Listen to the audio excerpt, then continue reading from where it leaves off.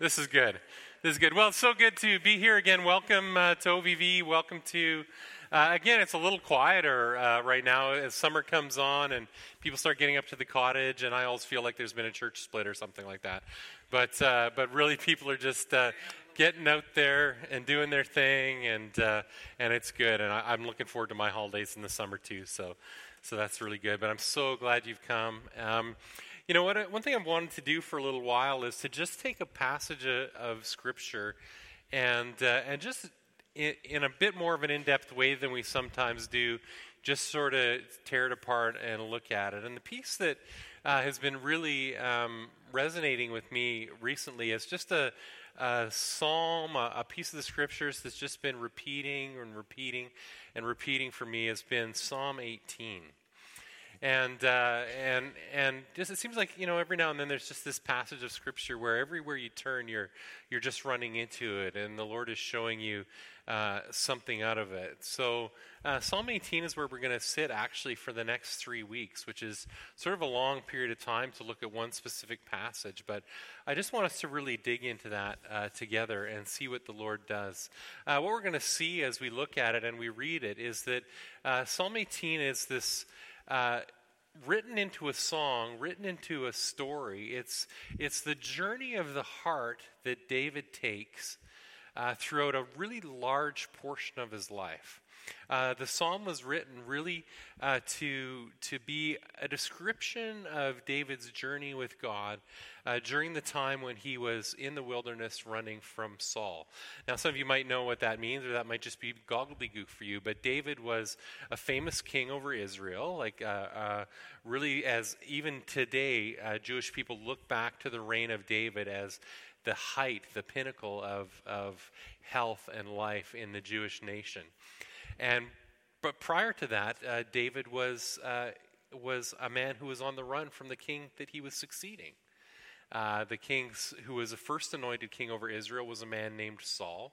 And early on in Saul's journey, he strayed from the Lord, and the Lord spoke to the community through the prophets and anointed David as the new king of Israel. And how many of you know that when you're the king and then the Lord anoints somebody else as king, you're not necessarily happy with the somebody else? And that was Saul. He was not happy with this young upstart, and certainly not happy with the prophet Samuel, who had anointed David as king. And David tried to serve and tried to love Saul and tried to care for him all through that journey. But eventually it came to the place where David was kicked out of Saul's home, kicked out of the big house, kicked out of Jerusalem really, and was just left fleeing in the hills. Like just running in the hills. And as Saul was out and about doing battles with the Philistines and trying to keep the land together and just doing what kings do, Saul would always take these little side missions and go to try and find David and take him out. And so David's journey through Psalm 18 starts in that spot where he's just under it. He is just under it. He's underneath the weight of oppression, the fear of being killed. He's hiding in the hills. He has no resource for he and his men. Like he's just in a place of great struggle. And the psalm takes us all the way through his journey with God, and really up to like 10 chapters of the book of 2 Samuel. Or 1 Samuel, rather. The last 10 chapters of 1 Samuel from chapter 20 all the way through to chapter 30 are that story of David having been anointed as king but not yet king and running and hiding in the wilderness. And so that really is a descriptor for some of our circumstance. As people in the kingdom of God, people who love Jesus and follow him, we've been set apart as children of God. Right? We're set apart as heirs of God. We look forward to this great future that we have as people, being co-heirs with Jesus, reigning with him on the earth when he reestablishes his kingdom in its fullness. But how many of you know that sense of the fullness of the coming of the kingdom of God in our lives doesn't feel like right now? Right? It just doesn't feel like life right now. It's not where we're at. We're much more in this place of struggle. And so from that place of struggle, David begins to speak. And I'm just going to read Psalm 18. I'm going to read the first part of it. It's 40 verses, so we're not going to read the whole thing today. We'll read the rest in the next couple of weeks, but we want to just read this beginning, and then I'll unpack a little bit for us. Psalm 18. I love you, O Lord, my strength. The Lord is my rock, my fortress, and my deliverer. My God is my rock, in whom I take refuge, my shield and the horn of my salvation, my stronghold. I called to the Lord, who is worthy of praise, and I have been saved from my enemies. The cords of death entangled me. The torrents of destruction overwhelmed me.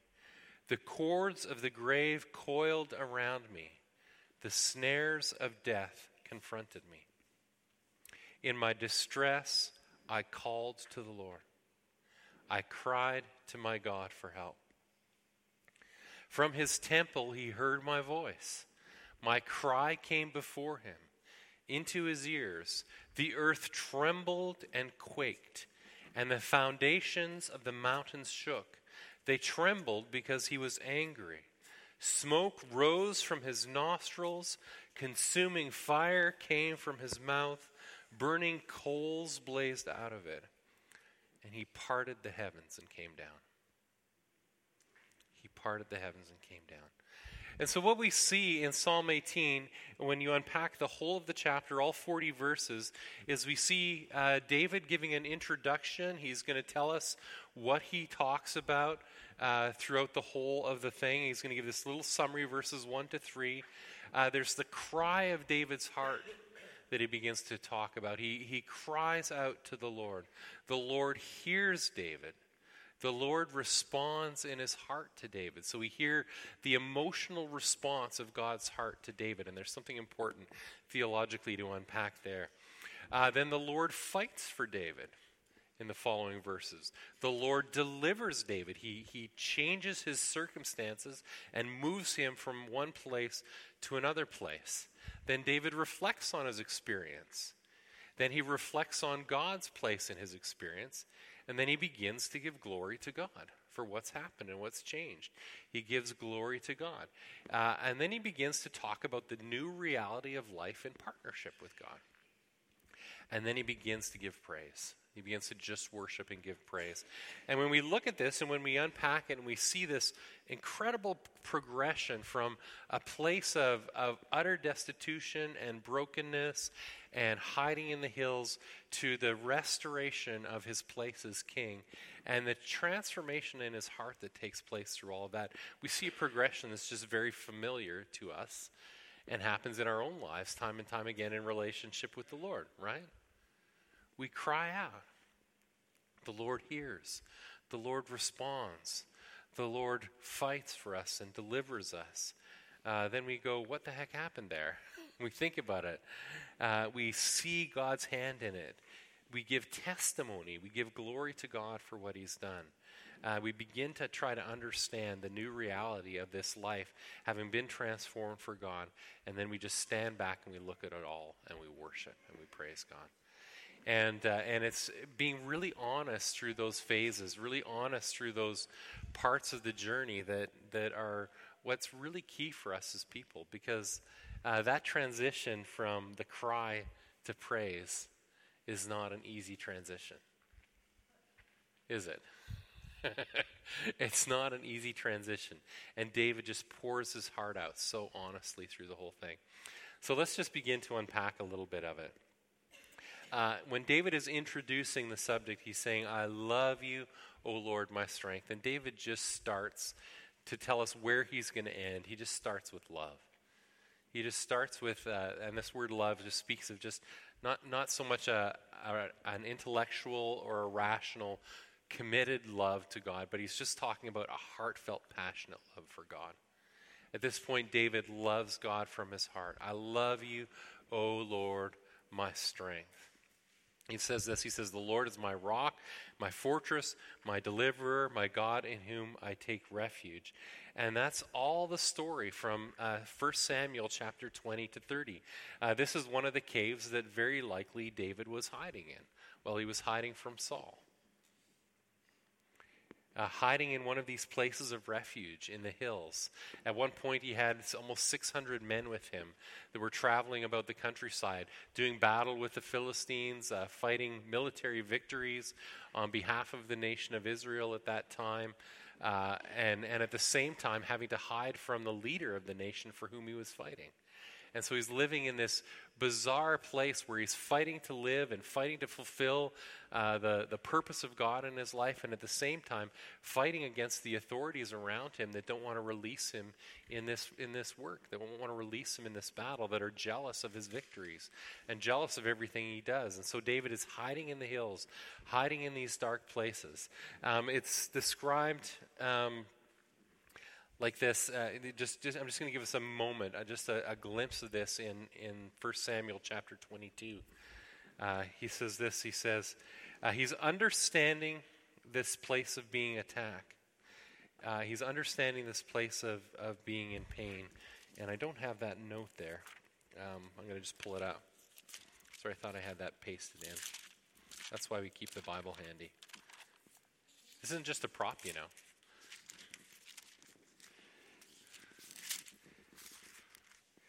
Yeah, so David has left Gath, and he's escaped to the cave of Adullam. So there's another cave. And this, some people think that you see in the image there, is actually that cave of Adullam. And it says, when his brothers and his father's household heard about it, they went down to him there. And all those who were in distress, in debt, or discontented gathered around him, and he became their leader. And there were about 400 men with him. And it says, and from there David went to Mizpah in Moab and said to the king of Moab, would you let my father and mother come and stay with you until I learn what God will do for me? And so he's just in this place of, I don't even know what God is going to do with me. I don't even know what the Lord is going to do. It says he called to the Lord, who is worthy of praise. And he's been saved from his enemies. So he knows what it's like to need to be saved. He knows what it's like to need to be saved. And we as people, we have such low expectations for God's deliverance, don't we? We know that we need to be saved. We know that we need help. But so often we feel like our call is simply to endure and not necessarily having the courage to cry out to God and say, God, I need you to lift me up. But he calls out to the Lord because the Lord is worthy to be praised, and out of that praise comes salvation. And so here's the cry. Verse 4, the cords of death entangled me. Have you ever felt like that? It can be sickness, that can be debt, that can be a bad relationship, that can be relational pain, that can be turmoil in your marriage, that can be the loss of a child, that can be the sickness of you or the sickness of a loved one, that can be when an accident has happened, a car accident. There can be so many spaces in life where it feels like the cords of death entangle me, the torrents of destruction overwhelm me, the cords of the grave coiled around me, the snares of death confronted me. And all through 1 Samuel 20 through 30, he's just running and fleeing and running and fleeing and hiding. And he's asking this question, what will I do until I learn what God will do for me? There's something about life in that place of pain, life in that place of struggle that is just simply uncertainty, isn't it? There's just uncertainty. There's just, I don't know what the Lord is going to do with this situation. I don't know what the Lord is going to do. I've got a medical test coming up next week, and I don't know what I'm going to find out. I've got to meet with this person later on, and I don't know whether this is going to be a good meeting or is this going to be a really bad meeting. There's uncertainty. There's not knowing how things are going to turn out. And David is just hiding all over the place. This is just a little map of David's journeys. And you'll notice that there's not a single big city or place of commerce on the map. He's hiding in these tiny little villages. And he's just under it. He's just under it. He's in pain. But what we see is that nowhere in the scripture is David rebuked for crying out to God from that place. We don't see any place where he feels shame or embarrassed about crying out to God. And this cry is actually celebrated. He's always, and we see it in this psalm and we see it in psalm after psalm, David is like, I freaked out. I cried. I wept. It was miserable. Just want everybody to know. You know, we don't really hear that in our modern worship songs all that much, right? I'm freaking out, God. Right? We don't see that real honest, gut-wrenching cry. But nowhere in the scriptures does David seem to be embarrassed at all about that. It's natural for him. It's normal for him. I'm going to cry out to God. I need help, so I'm going where the help is.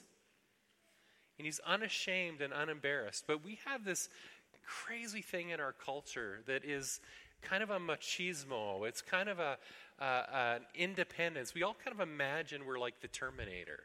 Or we all kind of imagine like we're some of these famous, cowboys from these old Western movies, like bullets flying everywhere and people freaking out and battles in the streets, and we're just like, oh yeah, totally cool about it. But Jesus is okay with the freak out. Jesus is completely okay with the freak out. He's okay with the panic. He's okay with the cry. And if you unpack that cry a little bit, in my distress I called to the Lord. I cried to my God for help. That first word, I called to the Lord, ikre is the Hebrew word, and that means I proclaimed and I argued rationally. It means I proclaimed to the Lord. I told him in an organized fashion what the problem is. God, I just want you to know what's up. I'm sure you're not aware of the situation. I'm sure you've been uninformed. I should have sent you an email some weeks ago. I should have let you know that I was in this situation, God.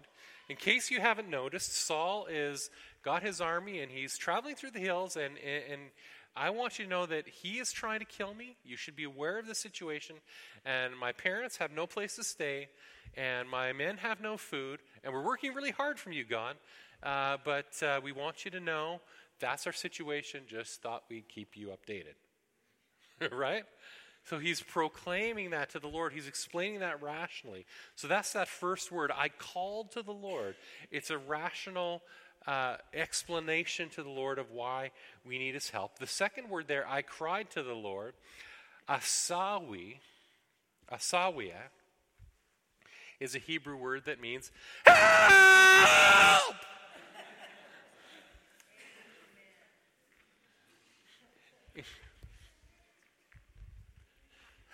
Help!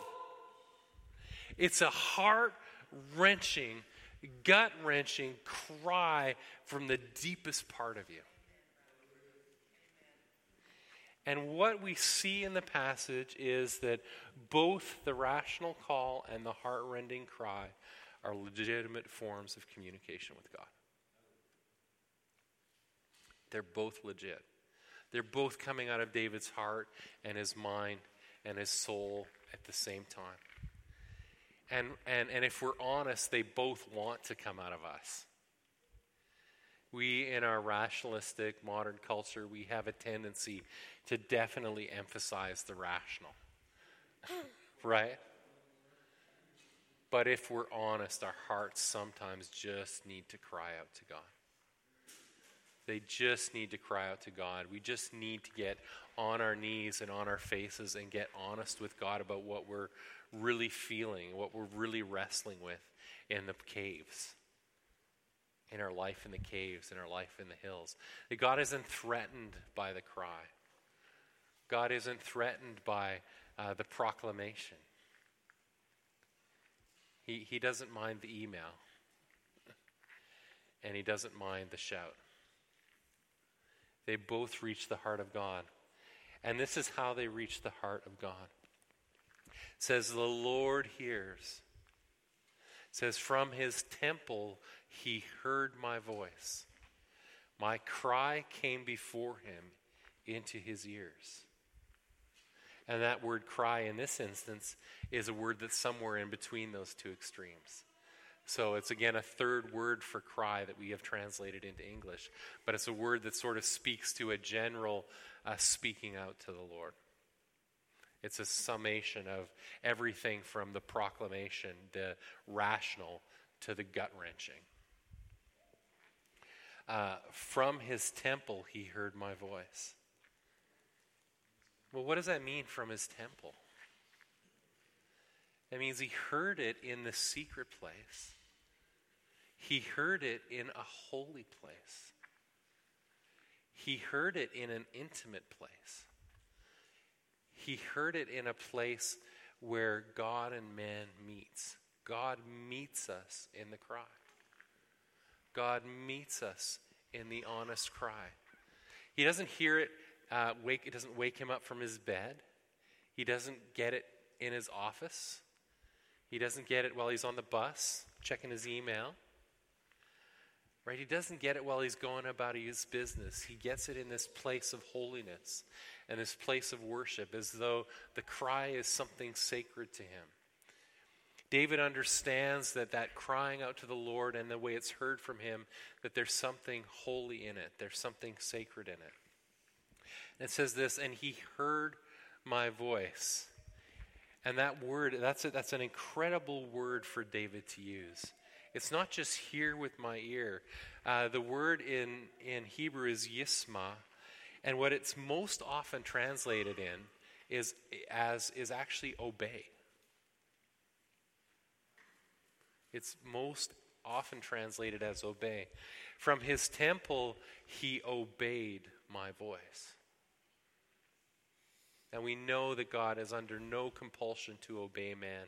And we would see that as an idolatry. But God uses this language, speaking through the heart of David, to make it abundantly clear that what he hears in the temple moves him. What he hears in the temple stirs his heart. You know, there's just so much coming out of modern Christianity. There's so much about prayer that would say, I mean, even famous quotes like C.S. Lewis, prayer doesn't change God, it changes me. Right? That from a real modern perspective, we understand that. But the ancients had a much different understanding than we've gained of God maybe in the last few centuries. A plainer reading of the text time and time again understands that God is a God who responds to his people. Now, he's omniscient, he's omnipotent, he knows everything, he's unchanging. But by his choice, according to his heart, according to his love for humanity, he's limited himself or allowed himself to be moved by the cries of people. He allows himself to be moved by your pain, allows himself to be moved by your cry. He is not an unemotional God. He is not a rational God that we see. We imagine, when we imagine something omnipotent and omniscient, we imagine something that is just unable to be affected by things that are happening. We imagine something that's a computer, don't we? I am God. These are the rules. This is the Bible. I will take this. I will compute it all, and we will do this or we won't do that based on the rules. Is that how we imagine God to be? Sometimes, but he's not. We do not see in the scriptures a God who is a computer. We do not see a God who is an app. We do not see a God who is software. God is more than your iPhone or that other kind of device that runs that other kind of software.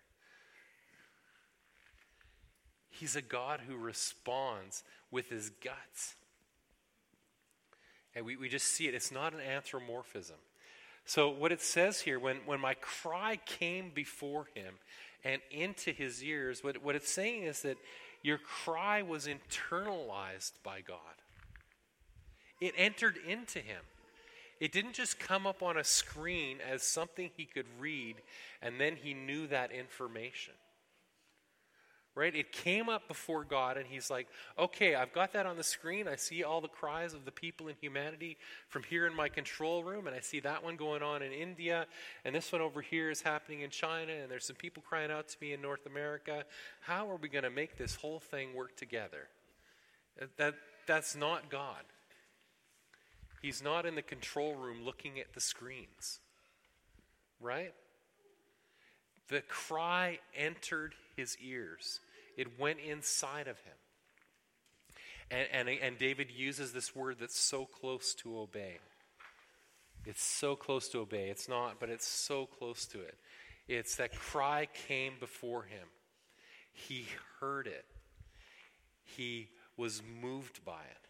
He was changed by it. It caused him to act in a certain way. And so what is the Lord's first response to that cry that enters into him from you?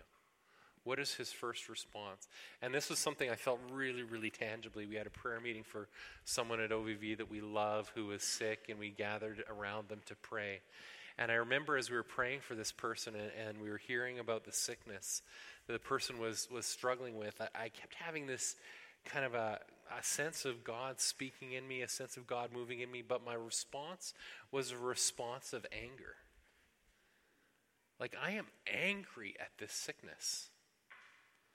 Like, this isn't something that I want to accept. This isn't something that I can just be okay with. There was something in me that was rising up. There's something in me that was like, there's an injustice here. This isn't the fulfillment of the kingdom of God. This isn't God's ultimate design for humanity. This isn't the end of his story. And we hear that in the heart of the Lord. The cry enters his ears, and it says, the earth trembled and quaked, and the foundations of the mountains shook. They trembled because he was angry. Smoke rose from his nostrils. Consuming fire came from his mouth. Burning coals blazed out of it. And he parted the heavens and came down.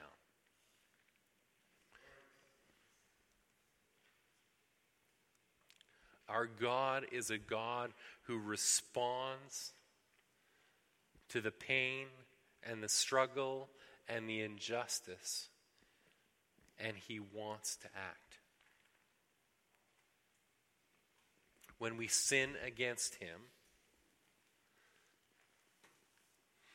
while he forgives us, he is still able to be, because he is God, an angry God.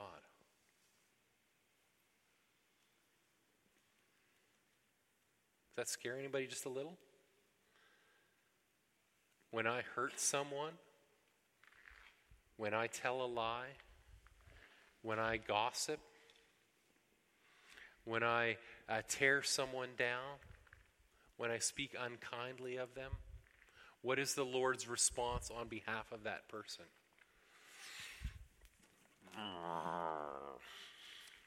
He's an angry God. He responds on your behalf. And if you want to understand how that works, like, we don't want to imagine God angry at us, right? Does anybody like that thought? Nobody likes that thought, right? But if you're someone who's had your daughter abducted and mistreated, then can you imagine a just and angry God? So God is a God who responds to the needs of the world and the pain of the world and the brokenness of the world in a really honest way. So what does God do with his anger? Theologically, what does God do with his anger against you when you sin? His anger that you've hurt another human, what does he do with it? Well, he delivers it to the cross. Right?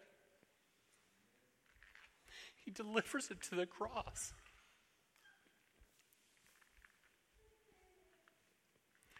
God moves in justice on the earth today, just as he moved in justice on the earth in David's day.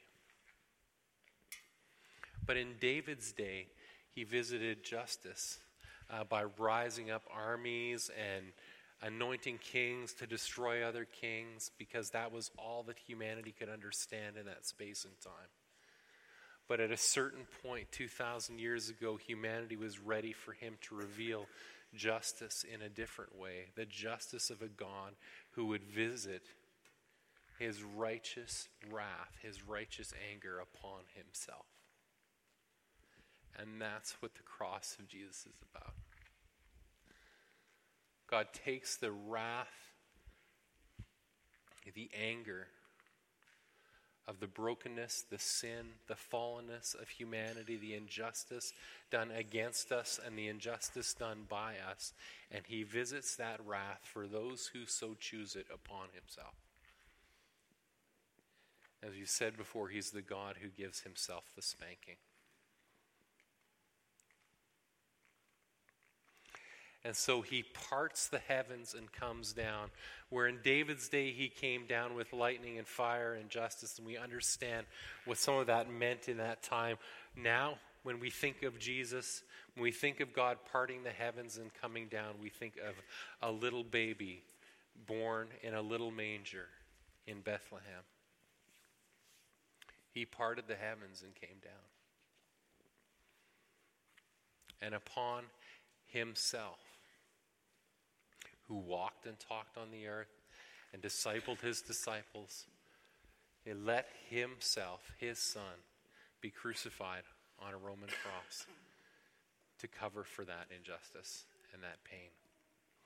And if we accept that, then that is how we are saved. Justice is done. The love of God is satisfied in that he pours his life out for himself, on himself, for humanity. He pours out anger on himself.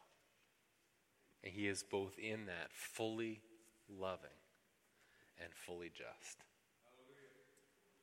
Fully loving and fully just. Both are completely satisfied in the cross. And so the question for us is, will we just let God be who he is? And will we let him respond? Will we let him respond? And will we accept his response? For your sin and for my sin, will we let him come down in blazing fire, with blazing coals, and see justice done and visited upon himself at the cross? Will we accept that he did that for us? And will we accept that that's how he loves us? He's the judge who smacks his gavel on the bench and says, "Guilty is charged. Let me serve your sentence. You can go free. You can go free." That's an amazing, amazing gift. An amazing gift. So while God is unchanging, all-powerful, all-knowing, and has no reason to be affected by you at all, in love, he allows his heart to be moved by your cry.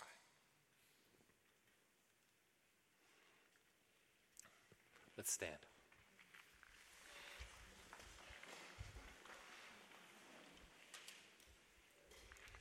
Father, would you freshly acquaint us with who you really are?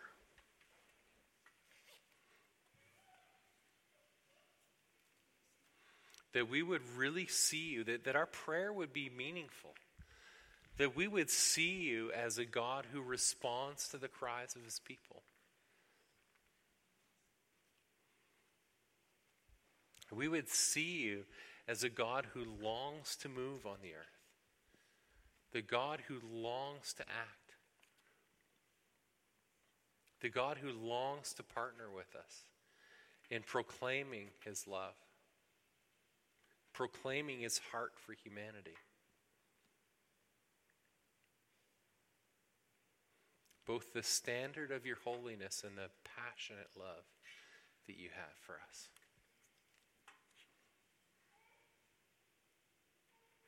Would we have hearts like David's? That are hearts after your own heart. Hearts modeled after your heart. Hearts that cry out against injustice. And hearts that seek to see your love applied. Hearts that are filled with faith, that believe that when we cry out, it enters into you and transforms and changes and moves you. Not because you're weak and movable, but because you choose in love to let your heart be moved by your people.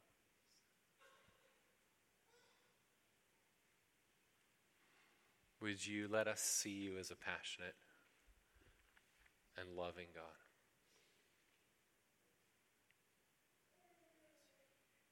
Would you call us deeper into prayer? Would you call us deeper in honesty?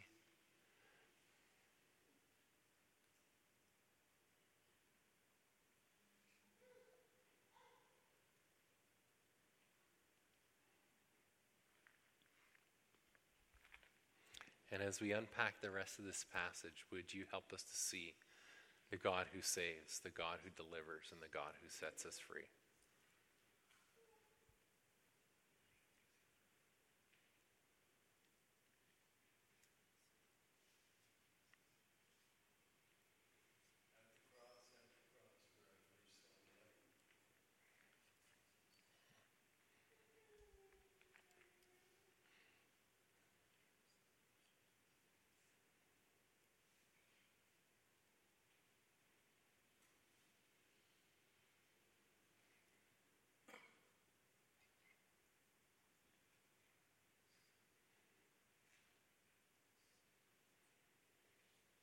I sense that there's just some of us here that you need to be able to hear the Lord's heart, in that he's actually angry at some injustice that's done to you. You've had things happen to you that are wrong. You've been wronged by parents. You've been rejected by fathers. You've been left and abandoned. And you need to hear the Lord and hear the honest heart of the Lord, that he's angry about that. And that his heart is moved by the pain that you feel.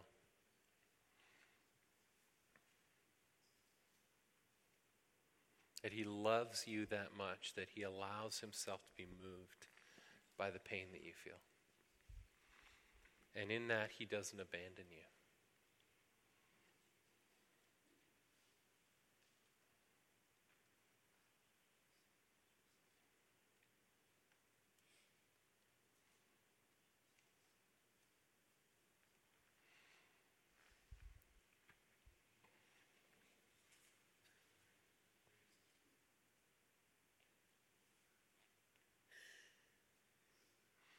And there's some of us on the other side where we've hurt others and we've wounded others and we've offended the heart of God.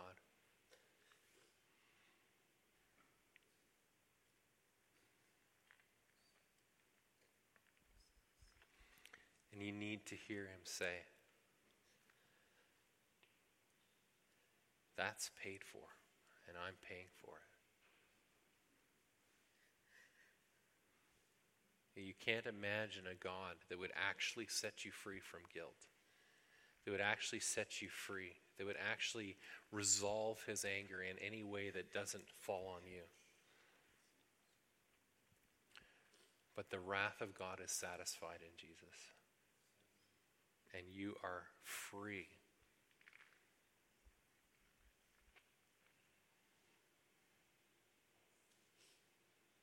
So would you just come into those situations, those who've been wronged and those who are carrying guilt, and would you let them sense your heart in that space?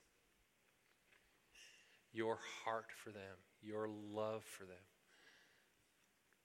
And would you let healing flow?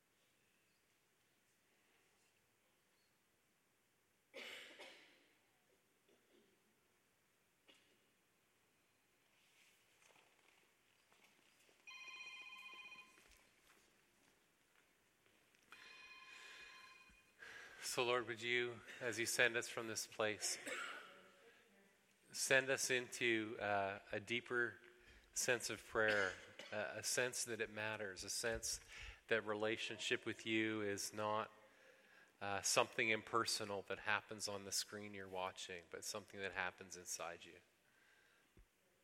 Something that happens in this place where we meet you, that happens in the temple.